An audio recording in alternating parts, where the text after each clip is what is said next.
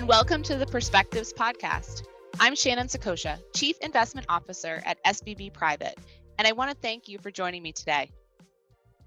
On this podcast, we are going to discuss the dollar, where we go from here, and what are the implications for investing outside of the US in this environment. With me to dig into this topic are Ivan Asensio, Head of FX Risk Advisory for Silicon Valley Bank, and Emmett McGuire, Head of Multi-Asset Research at SVB Private. Ivan and Emmett, how about a brief introduction of your background and roles here at SVB Financial? Emmett, I'll start with you.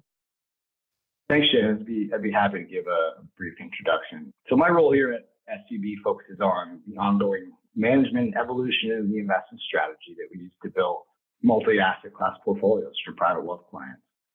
Essentially, which asset classes we choose to use and the decisions we make as an investment team on how to best position ourselves within those asset classes. Since the mid-2000s, I've had similar roles at large brand name firms, as well as more innovative boutique multifamily offices, all of which serve as part of the foundation for the investment advice we give today. Great. Thank you, Emmett. Ivan, how about you? Hi. Yeah, thank you. Thanks for having me. So I'm a part of the FX business. I'm responsible for working with our corporate and fund banking clients on managing FX risk. So that could mean an organic solution that does not involve derivatives, all the way to derivatives use, execution, and then all the value add around that. So that could be, assistance with the accounting presentation of a derivative, optimizing, hedge tenor, basically whatever it takes to help our clients, achieve their business objectives and take FX out of the equation. But thanks for having me. Great to be here. Great. Well, thank you so much. And thanks again to both of you for being here. Let me set the stage a little bit in terms of the context of this conversation. Coming into 2022, we were clearly concerned about the inflationary pressure that existed both in the United States as well as in the rest of the global economy. We had seen significant central bank intervention, particularly since March of 2020, and that affected both the currency markets as well as the bond and equity markets. One of the things that we were not anticipating, perhaps, was that inflation would not peak early on in the year as we had anticipated. We were really looking for inflation to peak from the consumer perspective in the March-April timeframe, with both the war in Ukraine as well as the continuation of zero COVID policy in China. We saw that inflationary scenario really push out into the point where perhaps we saw peak inflation in August, but it's a little too early to tell. As part of that, we have continued to see additional restrictive central bank policy coming from the Fed, as well as other global central banks. And as a result, we've seen significant movement in the currency markets, which has implications not only for investing in local currency, but also investing for US dollar investors. And so I'm going to turn it over to my two colleagues here to talk a little bit about what we're seeing and what we should do about this changing environment for the global currency market. Ivan, if you don't mind, I'm going to start with you. Can you just provide our listeners with a summary of what's been happening this year in the currency markets broadly with that backdrop? Yeah, absolutely. I mean, to start, currencies are finally moving again, right? We went through a decade basically after the global financial crisis where, currency volatilities were very muted. We had interest rate compression. We had very low levels of inflation, low level of volatility of inflation. But all of that now, has, sparked by, the outbreak of inflation, has brought a lot of increased volatility in FX markets. We're looking at intraday ranges now of 1% to 2%, right? Wow. Before, over that period, 0.5%, 9 to 10% over a given quarter. And over the last 12 months, you're looking at 20, 25% movements in currency. So volatility is up. And then directionally, right, the story is a strong dollar, a much stronger dollar, a broad-based move in the dollar that's been quite imbalanced, actually. I'd say the bull run in the dollar began sometime around the start of 2021, but it's definitely accelerated over the last 12 months. A few factors have come together to propagate the rise in the dollar. First and foremost, you have higher interest rates, right? But it's not just the level of interest rates, it's the speed at which interest rates have risen.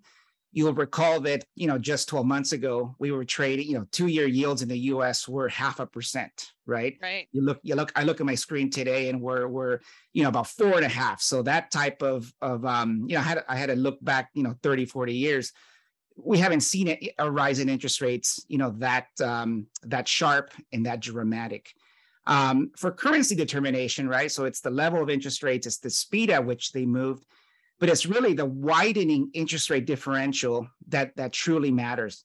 So this year, I mentioned the move in the dollar has been imbalanced. So the dollar has risen more versus, the currencies that governed by central banks that have had a tougher time raising interest rates.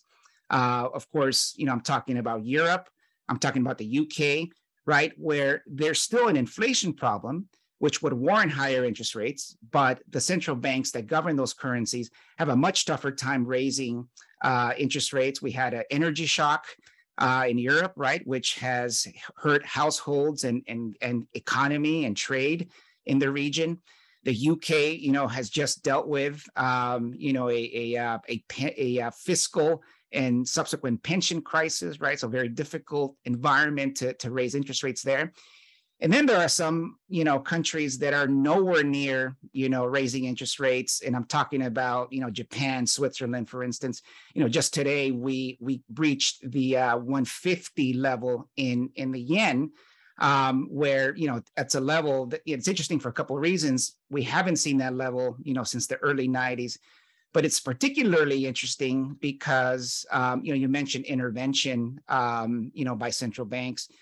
Bank of Japan actually intervened a couple of weeks ago to defend 146, and here we are at 150, right? So definitely a lot going on. The dollar is strongest against those currencies that it holds a sizable yield advantage over. The other pillar of that's supporting the dollar strength is risk aversion, right? So historically, investors have flocked to the dollar and other safe haven assets. This year, however, the dollar reigns supreme as the premier, flight to quality asset of choice, right? The yen, the Swiss franc, historically safe havens, gold, crypto have all disappointed. So this year it's really been the dollar, and it's been an interesting year, a lot going on, but it seems that you look around the world, the dollar is one of the only assets that's up on the year, actually. Well, it's so interesting that you point to this decade where we had very little currency movement. If you think about CTAs, if you think about trend following strategies, the ability to invest in currency, as an investment opportunity, really that was taken off the table for this decade prior to the pandemic. And then you just talk about the velocity of the changes and how much these movements intraday, not only in the currency market, but we're seeing that across all capital markets, just the span of outcomes that we're dealing with on a day-to-day basis. So I think it's really interesting, I would say, to sort of look at the currency markets with this different light. But I think it also creates some challenges in managing balance sheets, but also in managing effectively investments. Absolutely, yep, definitely. So I'm going to switch gears a little bit, Emmett. One of the things that coming into this year, we were actually very optimistic about the opportunities in international developed equities. And given that incredible backdrop that Yvonne just provided, how has our view changed, and how much does the dollar impact our view? Yeah, I think Yvonne did a great job of touching on some of the near-term and recent developments in markets that have really affected how we think about those international developed equities. So putting a little bit of a different spin on it, if you look back to the late 70s, early 80s, where you see the US dollar kind of skyrocket straight upwards relative to other currencies, We also had a high inflation environment where the Fed was aggressively raising rates to combat that inflation. International equities suffered majorly in that time period. And they tend to do so in these environments kind of throughout history, as far back as we have data for. So given that, we've taken steps to kind of pare back our international equity exposure, neutralize our weights towards the MSCI Equity Index from a global equity perspective, and really just acknowledge that the world changed this year, right? So the future is always uncertain, but I think the level of uncertainty out there, particularly in equity markets, is definitely heightened going into the end of the year here. So we've neutralized our stance, and I think that's the prudent move in portfolios today. And how does that differ for emerging markets? We think about current account balances, and we think about the amount of dollar-denominated debt in the emerging market space. And if you look at that from a equity perspective, we've seen historically wide swings in the performance of emerging markets depending on different environments. So, how are we looking at that as we go into next year, putting aside some of the considerations about weaker production than anticipated in China? Is there kind of a structural challenge for emerging markets that's slightly different than international developed? Yeah, it's a great question. And it kind of varies country by country. So theoretically, you'd think that the countries who are exporters would benefit from this scenario, where the dollar buys more of their goods. But if you look back through history, kind of a mixed bag. And the EM index hasn't been around as long as the international developed equity indices. But really, there's only one full period to look at. It's the spring of 2008 through year end 2016, where EM kind of it treaded water, right? And on a relative basis to developed international equities and U.S. equities trailed a bit, not significantly. We're currently living through the second data point, and EME is definitely behind U.S. equity by about a handful of percentage points.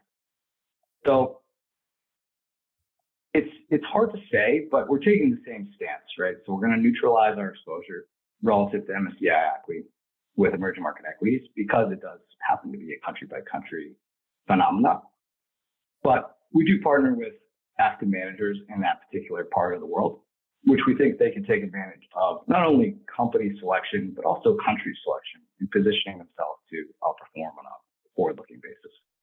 Great. I think that's incredibly helpful. And one of the comments that I continue to hear, not only from the managers that we partner with, but from our clients, is that just as developed economies are not all the same, the opportunities, prospects, and risk for different countries in emerging markets is perhaps even more divergent, as they have a wide variety of constraints in terms of, are they importers of commodities, or are they what is the strength of their domestic economy, what is the strength of their current account? And so I think that it becomes incredibly more important in this space to be able to select not only the country but also the underlying companies that have some insulation versus these more macroeconomic concerns.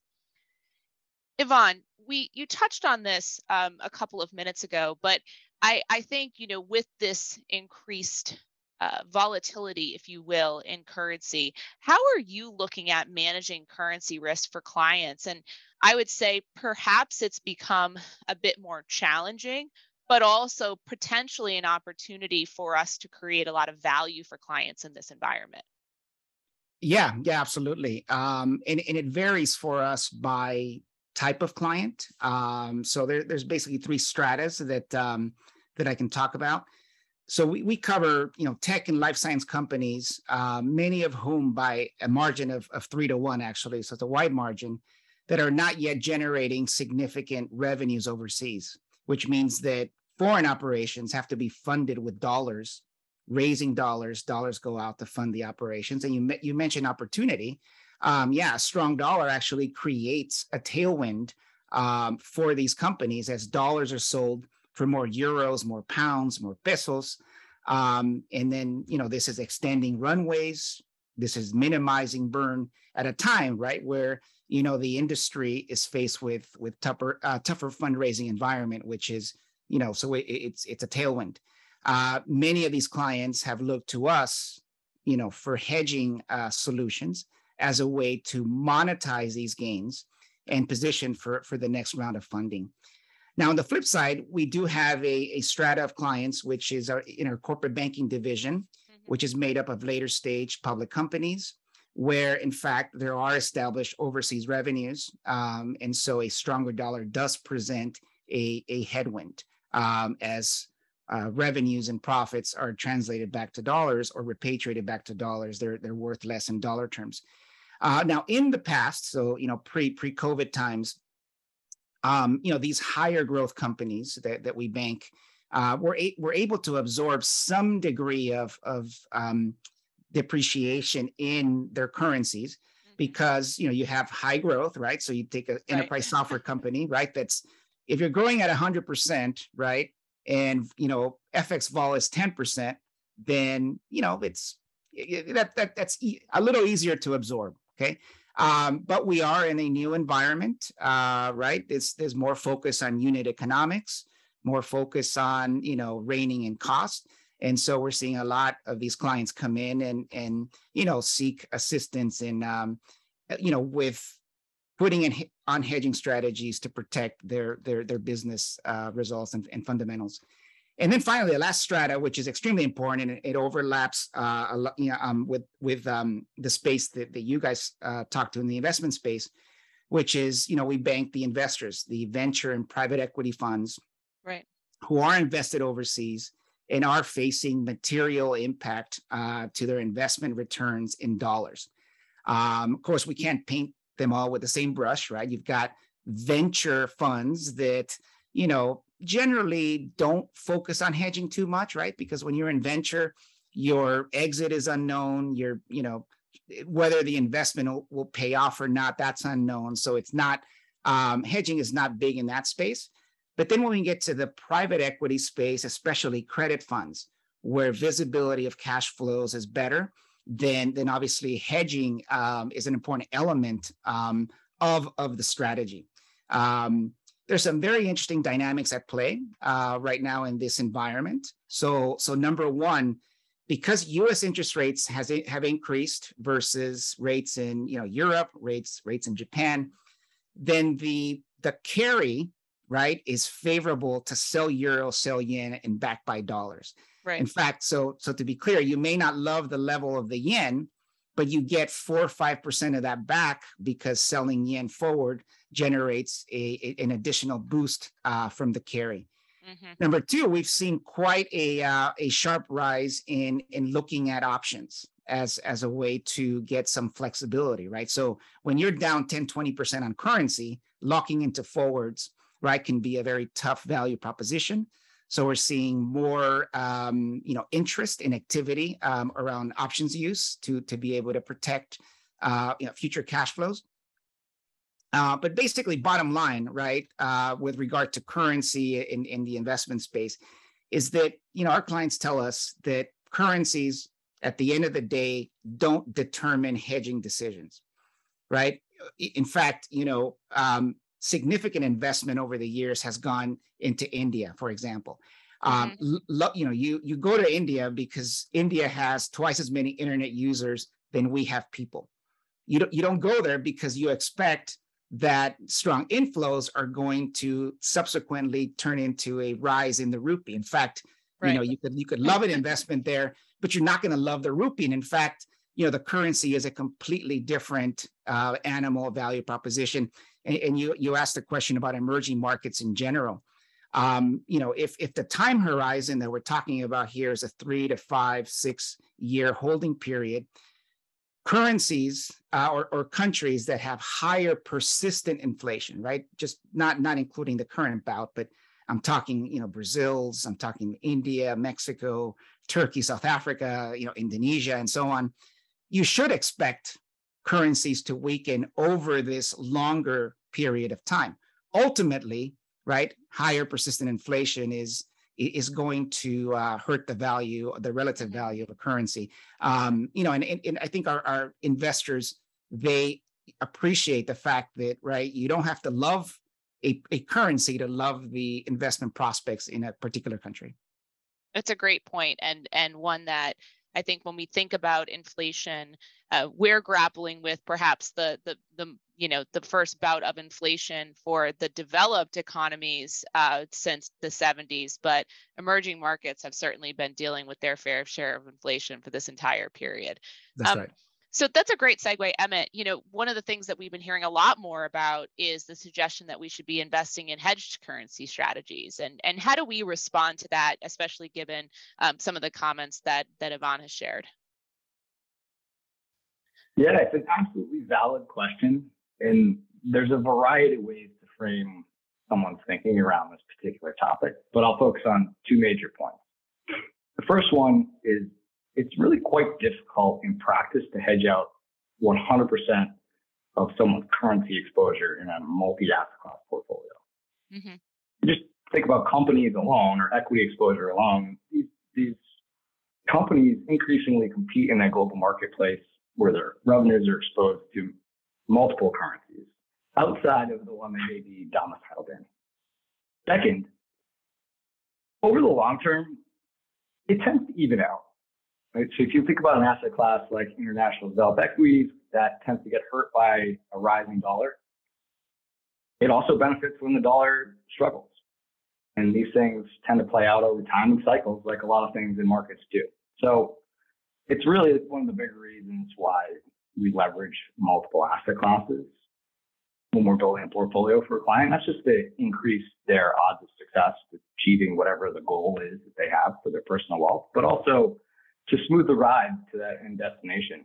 Great. Ivan, we just have a couple minutes left here. And so I'd love for you to just briefly grab your crystal ball. And I know I'm asked to do this all the time, so I'm going to put you on the spot to do the same. 2023, what's your outlook for some of the major currencies that you've mentioned on this call today?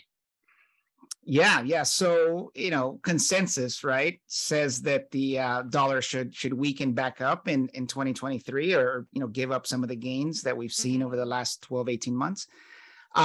We discourage our clients from, managing risk according to consensus. But by the way, what do you think consensus said at the end of 2021 about 2022 before right the dollar should weaken? So consensus definitely very very difficult to forecast what's happening.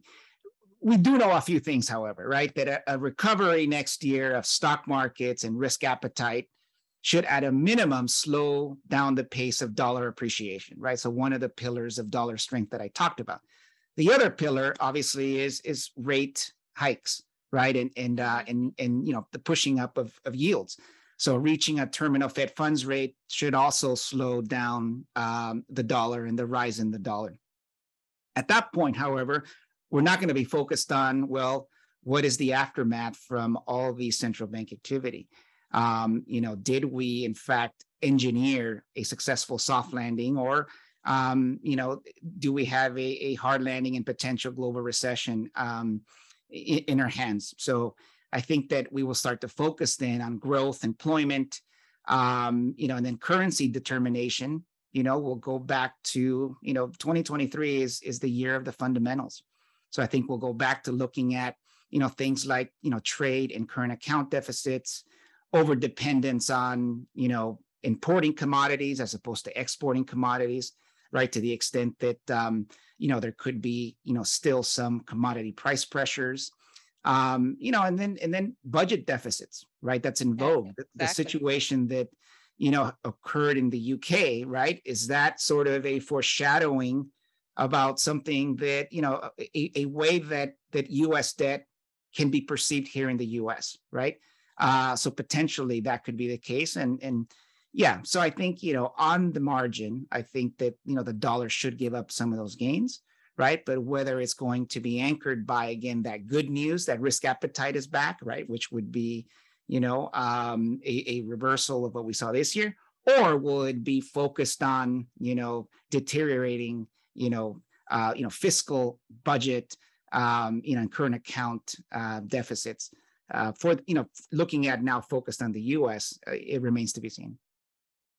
Thank you so much. And thank you to both Emmett and Yvonne for joining me today. And thanks you to all of you for listening in. We'll keep digging into topics that impact your financial future. So tweet me at Shannon Saccocia if there's something you'd like us to cover in a future podcast. You can also read our latest perspectives on the markets, the economy, financial planning, and perhaps where we go from here by visiting the link on this podcast page.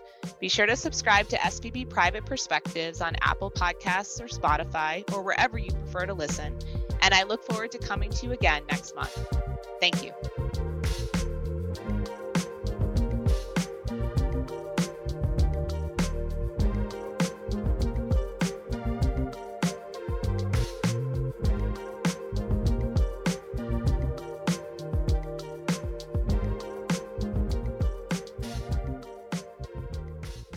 The material contained in this podcast or webinar is for informational purposes only and is not intended to be an offer, recommendation, or solicitation to purchase or sell any security or product, or to employ a specific investment strategy. SVB Financial Group, SVB, does not represent, warrant, or guarantee that this material is accurate, complete, or suitable for any purpose or any investor, and it should not be used as a basis for investment decisions. It is not to be relied upon or used in substitution for the exercise of independent judgment. This material does not provide individually tailored investment advice. It has been prepared without regard to individual financial circumstances and objectives. The views expressed in this podcast or webinar are solely those of the authors and/or participants and do not necessarily reflect the views of SVB or any of its affiliates. Opinions, where and when expressed, are subject to change without notice. Information was obtained from sources considered reliable, but no representation is made as to its accuracy. SVB, its affiliates, employees, SVB Wealth LLC Investment Advisor Representatives, and SVB Investment Services Inc. Registered Representatives do not provide, and nothing contained herein should be construed as, legal, tax, or accounting advice. Prior to making any investment or financial decisions, an investor should consult their own legal and/or tax advisors for individualized advice that takes into account all of the particular facts and circumstances of an investor's own situation. Investing involves risk, including the potential loss of money invested. Past performance does not guarantee future results. Asset allocation and diversification do not guarantee a profit or protect against loss. The term SVB Private is the marketing brand name for the private banking, lending, brokerage, and wealth management and investment advisory services offered by the following SVB subsidiaries and affiliates: Silicon Valley Bank, SVB Investment Services Inc., and SVB Wealth LLC. Each legal entity in SVB Financial Group is subject to distinct regulatory requirements, and certain products and services may not be available in all jurisdictions or to all client types. Banking, lending, and trust products or services are offered by Silicon Valley Bank, a California bank with trust powers. Silicon Valley Bank is a member of the FDIC and of the Federal Reserve System. Silicon Valley Bank is the California bank subsidiary of SVB Financial Group, NASDAQ SIVB. SVB Wealth LLC, SVBW, and SVB Investment Services Inc., SVBIS, are wholly owned non-bank subsidiaries of Silicon Valley Bank. Neither SVBW nor SVBIS is a chartered bank, trust company, or depository institution.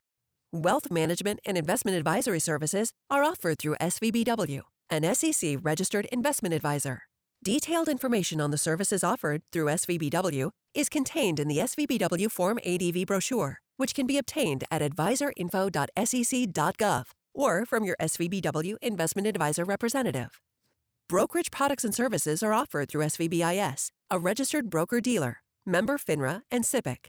For more information on SVBIS, please visit FINRA's BrokerCheck website at brokercheck.finra.org or contact your SVB Wealth Investment Advisor representative. There are important differences between brokerage and investment advisory services, including the type of advice and assistance provided, the fees charged, and the rights and obligations of the parties. For more information about these services and their differences, speak with your SVBW investment advisor representative. Not all products and services are offered by all investment advisor representatives of SVBW or registered representatives of SVBIS, and not all investment advisor representatives of SVBW are registered representatives of SVBIS. Wealth management and investment advisory services offered by SVBW and brokerage products and services offered by SVBIS are not FDIC insured, not insured by any federal government agency, not bank guaranteed, not a bank deposit, and may lose value. All loans provided by Silicon Valley Bank are subject to underwriting, credit, and collateral approval. Financing availability may vary by state. Restrictions may apply. All information contained herein is for informational purposes only, and no guarantee is expressed or implied. Rates, terms, programs, and underwriting policies are subject to change without notice. This is not a commitment to lend. Terms and conditions apply. NMLSR ID 442029. Equal Housing Lender. Copyright 2022 SVB Financial Group. All rights reserved. SVB Financial Group, SVB, is the holding company for all business units and groups. SVB, SVB Financial Group, Silicon Valley Bank, and the Chevron device are trademarks of SVB Financial Group, used under license.